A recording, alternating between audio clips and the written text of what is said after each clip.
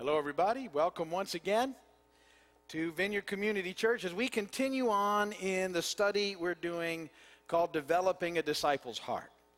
And this series is all about digging deeper into our relationship with God and who Jesus is. It's really about the spiritual disciplines, but we're talking about it in terms of Jesus' response to a question he was asked, what's the most important thing? What's the most important commandment was what he asked. And I said he was really being asked, what's the most important thing?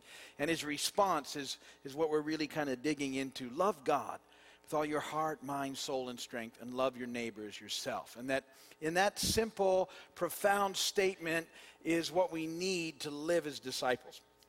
And we've said, in a practical, simple way, what we ought to be trying to do to make that happen is be thankful every day for 5 things. That reminds us of how amazing God is and causes us to love Him the way that we're supposed to with all that we are. We're to encourage at least 2 people a day. That gets us loving others well. And we do the next right thing the best that we can. That's how we love ourselves, is living by trying to do the next right thing. And as simple as that seems and as practical as that is, the reality is we get to the end of a lot of days and life has gotten in the way. Our issues have gotten in the way. Sin has gotten in the way. Other people's issues have gotten in the way. We've gotten too busy. But we get to the end of a day and we realize we haven't been thankful. In fact, we've complained about just about everything all day long, that we didn't encourage anybody else. We didn't care. And we've had opportunities to do the next right thing. We've just failed miserably along the way. That's life.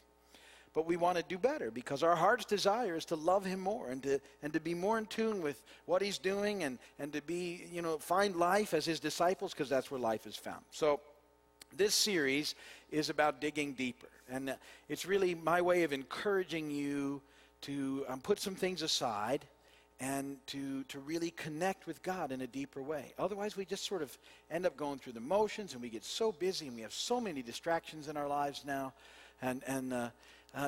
We miss simple things, and we lose life because we're not getting focused on what's important. We're too distracted. We're not focused on who God is. We're not doing things that we enjoy. We're just busy and out there and staying, all these things, keeping us going. And we want to make sure that we're connecting with God, because that's where life is found. And so we're working through 7 sections of Scripture together to accomplish these things. That I'm trying to speak through with you in hopes that you'll take them into your life and that it'll become something that you sort of practice in the early part of your day, is my encouragement. It takes 15, 20 minutes or so, and after a while you get to where you kind of, it feels you enjoy it and you'll spend a little more time doing it. But just start there and incorporate these things in your life, and it really allows the Holy Spirit to sort of speak to us more clearly throughout the day and remind us that we're getting off track a little bit so we can get back on track, because that's where life is. So together we've already talked about getting focused in the throne room of God and what that means in Hebrews 10:19 through 25, and we broke that down verse by verse, very important stuff. And then we talked about getting thankful, Philippians 4 through 8, and we talked about rejoicing and gentleness and peace and all the neat things that are in those verses. And now we're talking about getting connected. And we're using the Lord's Prayer as a model for this, Matthew 6:9 through 13. We're working through the verses together to give us an idea of what prayer looks like in a sort of a guided way, that the Lord's Prayer helps us, I think, to really stay focused while we pray. And I've told you, and maybe you're not like me, but for me, when I go to pray a lot of times, if I just sit down and start to pray, my mind often wanders. I'm starting to pray, and then as I pray, I think about something, and all of a sudden, instead of praying, I'm just thinking, and that thinking goes all over the place, and it's not praying anymore. I can't count it as praying. It's not. It's thinking. And so having the Lord's Prayer as sort of a guide for me, as a model, helps me to sort of stay focused. And if I stop, off track, it puts me right back on track. And so each one of the verses in the Lord's Prayer to me is a reminder of what we're supposed to do. And so we've talked already about God as Father and that we're His children and what that means in that relationship and how important that is for us. And some of us had some bad father images that we have to move past, but God is perfect, and He loves us, and He's for us, and He's with us, and He encourages us, and so we hold that intention as we go. Then we talked about His kingdom, the kingdom of God, which always means his authority to rule and reign. And that when you read about the kingdom of God in the text, in the Bible, that's what it means. It's not a literal place. We're praying for his kingdom to come on earth as in heaven. We're praying that his authority, his rule, his reign would come as it already is established in heaven, and that his will would be done in us. We talked about the significance of bread. Not only in our immediate physical lives, but in the way that it represents emotional and relational and spiritual connection. And we looked at it in connection with the kingdom of God and talking about, in faith, asking for the bread of tomorrow today. Very important part of that process. Then last week, we talked about receiving and extending forgiveness, which is huge in so many people's lives, and something that as believers we need to be really on top of, and we need to keep those short accounts with God every day. There's things that I need to be forgiven for every day, and I want to get them before God and stay in that spot, knowing that he loves me and that he's for me and that he'll work with me in that process. Today, we're going to move into the last of the verses in the Lord's Prayer, Matthew 6:13, and we're going to talk about temptation today and what that looks like. But before we do, I have a little story for you. So there's this farmer who's in the barn milking his cow. And all of a sudden, as he's doing that, this strange bug comes into the barn and begins buzzing around the cow's head. And the farmer's watching this very closely as he continues to squeeze the milk into the pail, because he wanted to be ready to move fast in case the bug bites the cow, see, and then the cow kicks the bucket. And so he's watching the bug very intently, when all of a sudden the bug flies right into the cow's ear. Now, the cow doesn't really react. It doesn't budge. It doesn't blink. And the farmer's kind of stepped back for a moment. He's watching, but after about a minute of watching, nothing happens. He goes back to milking the cow again. And a few moments later, after he's milking the cow, the bucket squirts out of the cow and into the milk pail. And the farmer says, well, I'll be in one ear and out the udder.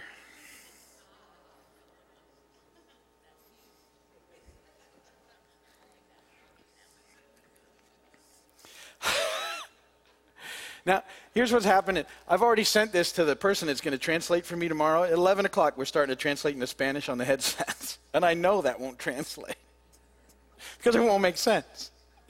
So I don't know what they'll do. I've instructed the translators when that happens, you just say, okay, hang on, he's telling a joke that doesn't make any sense. Now laugh. So timing is what's important. All right. So we're looking at Matthew 6:13 today. And lead us not into temptation, but deliver us from the evil one.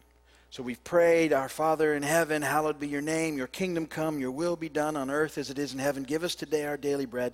Forgive us our debts as we also have forgiven our debtors. And now lead us not into temptation, but deliver us from the evil one. So I want to talk about, in a few moments together, avoiding temptation, which to me is really a reminder about living by trying to do the next right thing. See, that's the process. We're trying to live by doing the next right thing, and throughout the day, we're going to have lots of opportunities that are thrown at us to not do the next right thing. Temptation, in effect, presents us with an opportunity to do the wrong thing, and we're trying to do the right thing. So what do? Fortunately, there's some stuff to think about in this process. God is so good in his practical way of helping us through these situations so that we can keep making better choices with his help. 1 Corinthians 10:13 says this: no temptation has seized you. Wait, you know what? I forgot the scripture reading, and I wanted to do that. So back up upstairs. I'm sorry, but I'm allowed to forget and miss things sometimes. 1 Corinthians 10, 12, and 13. Because I wanted you to think about this as we think about this message. This is a scripture reading for today. Don't be so naive and self-confident. You are not exempt. You could fall flat on your face as easily as anyone else. Forget about self-confidence. It's useless. Cultivate God confidence. No test or temptation that comes your way is beyond the course of what others have had to face. All you need to remember is that God will never let you down. He'll never let you be pushed past your limit. He'll always be there to help you come through it. Blessed be the word of the Lord. So have that in your mind as we think about these verses today. Lead us not into temptation, but deliver us from evil. So what do we do? 1 Corinthians 10:13, no temptation has seized you except what is common to man. And God is faithful. He will not let you be tempted beyond what you can bear. But when you are tempted, he will also provide a way out so that you can stand up under it. When you're tempted, he will provide a way out so that you can stand up under it, which means that you can do the next right thing. And I want to break that verse down into 3 points that we talk about today as we deal with this in our lives. So the first point is this: when you are tempted. When you are tempted. 1 Corinthians 10:13, but when you are tempted. Now, temptation happens to all of us. This isn't something, just bad people get tempted. We all get tempted. It's part of living in a fallen world on a broken planet. It's a regular part of the experience that we have. We get tempted in big things, small things. There's always things out there that want to take us off course of the best course that God has for us. And so we need to be aware of those things. And I like to think of this verse, and I process this verse all the time this way. Instead of thinking it when you are tempted, which happens, I like to think and just flop those words around as I process this and ask myself this question: when are you tempted? Because this is what we need to think about. When are you tempted? Because I would submit to you that there are patterns in your life that you can discern that will help you in doing the next right thing, because we tend to follow the same sort of patterns in our life. And we often tend to be plagued by the same sort of situations. And that there's a pattern behind them that lead us into doing. We don't usually jump from doing the next right thing to doing something that's way off just like that. It's usually a set of things that get sort of in play that lead us in that direction. And so if we can sort of ask ourselves, well, where am I and what am I doing when I'm tempted? It helps us to start making decisions earlier on in the process. So ask yourself those sort of questions. When am I most tempted? What is it that I'm doing? Is another thing right before that I'm tempted. Where am I? Who am I with? What is it? That's the thing that seems to most tempt me.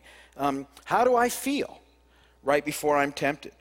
These are questions that if you ask yourself, you can get a handle on a pattern that's there in your life, and then that allows us to see more clearly that God's going to provide a way out, which he's going to do. But sometimes we end up in trouble because it happens to us and we're not paying attention and we're moving off track, and it's kind of, like I said, it's kind of slow and in steps, and all of a sudden it's like we're in. But if we can be aware that it's happening, we get more opportunities to make choices along the way. So they're reasonable questions. What's going on when you're most tempted? What are you doing? What's happening in your life? Maybe you're more tempted to do things you shouldn't if you hadn't have enough sleep. I mean, maybe it's that you're hanging out with some people that you probably shouldn't be hanging around with anymore, especially if you hadn't had enough sleep.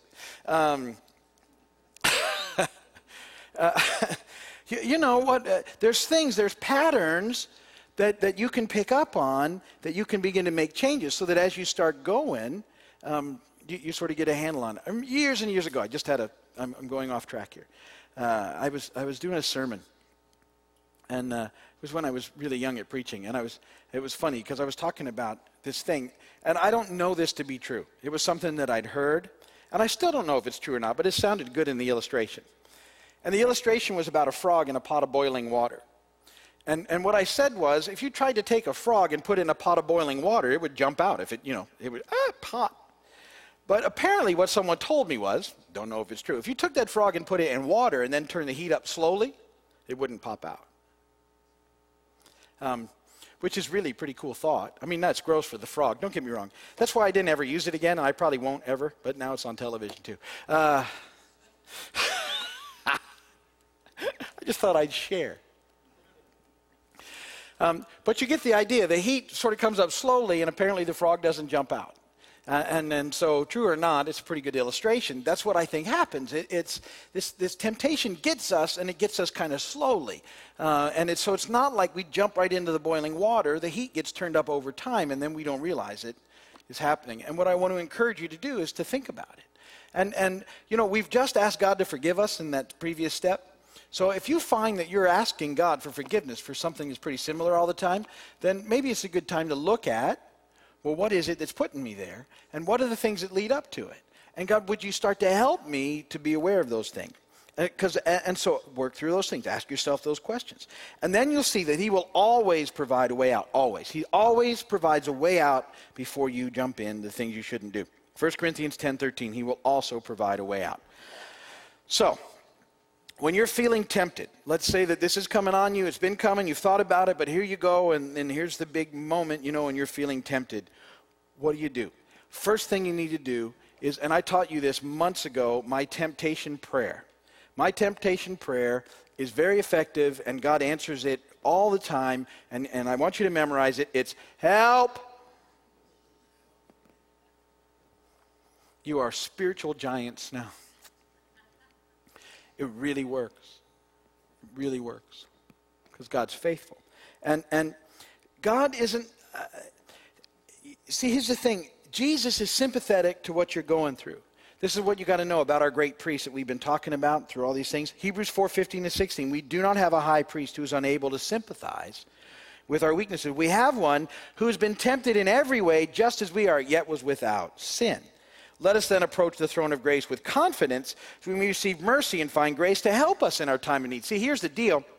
Sometimes we're dealing with temptation. A lot of people have so much guilt and shame that go along with it that rather than cry out to help, they think, oh, I'm just such a mess, I can't go to God with this, and then boom, then they're just taken right off into the temptation. Instead, you need to know that we can turn to Jesus, who understands. He never sinned, but he was tempted in every way.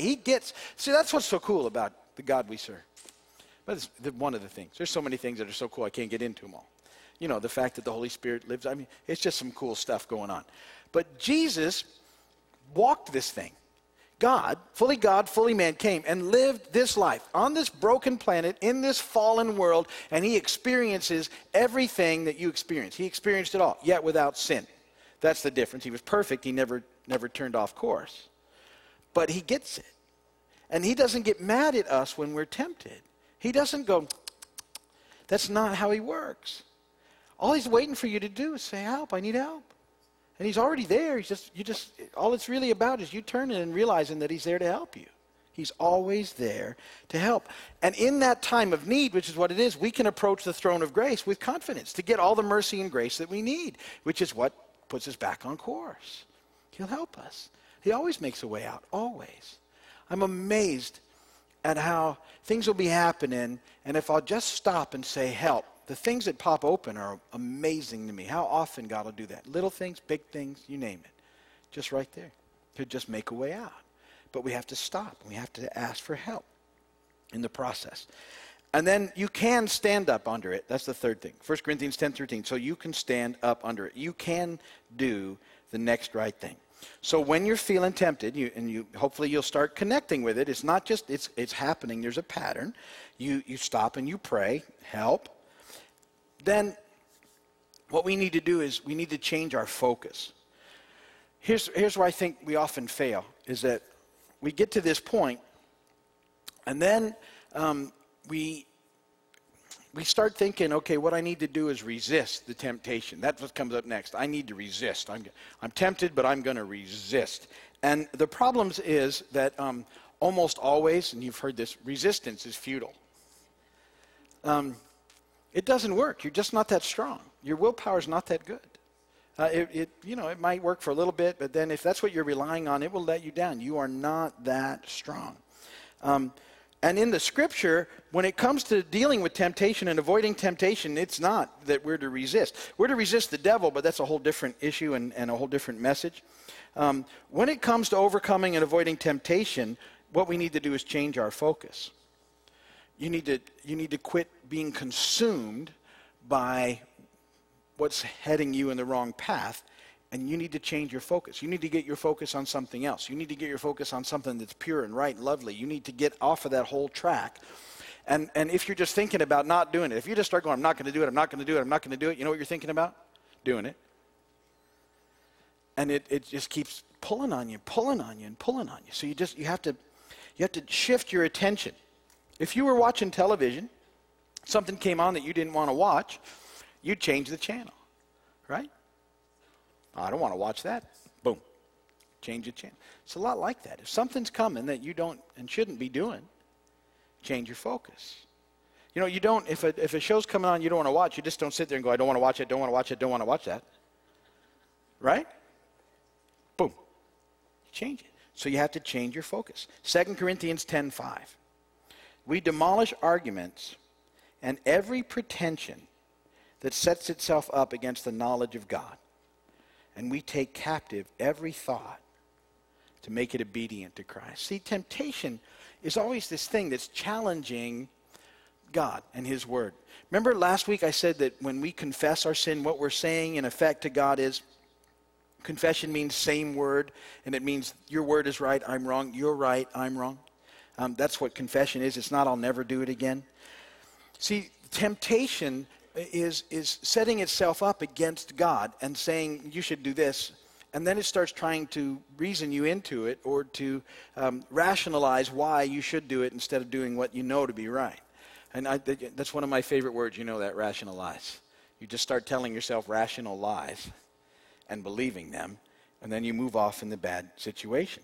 But what part of the way out is as we realize this thing and we've prayed and asked for his strength and his help, and we're going to change our focus by we're going to quit thinking about those things. We take those things captive and put them away, and we change our focus into things that are better for us to think about.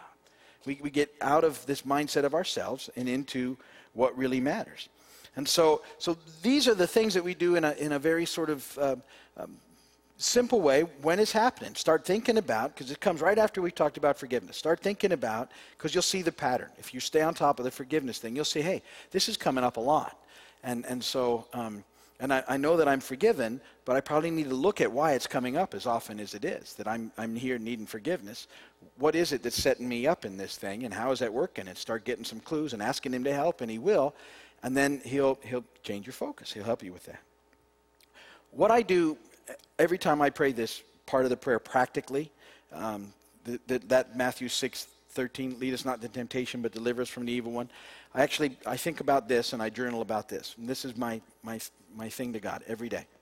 Lord, help me to see the traps and the temptations. And then help me to see your way out.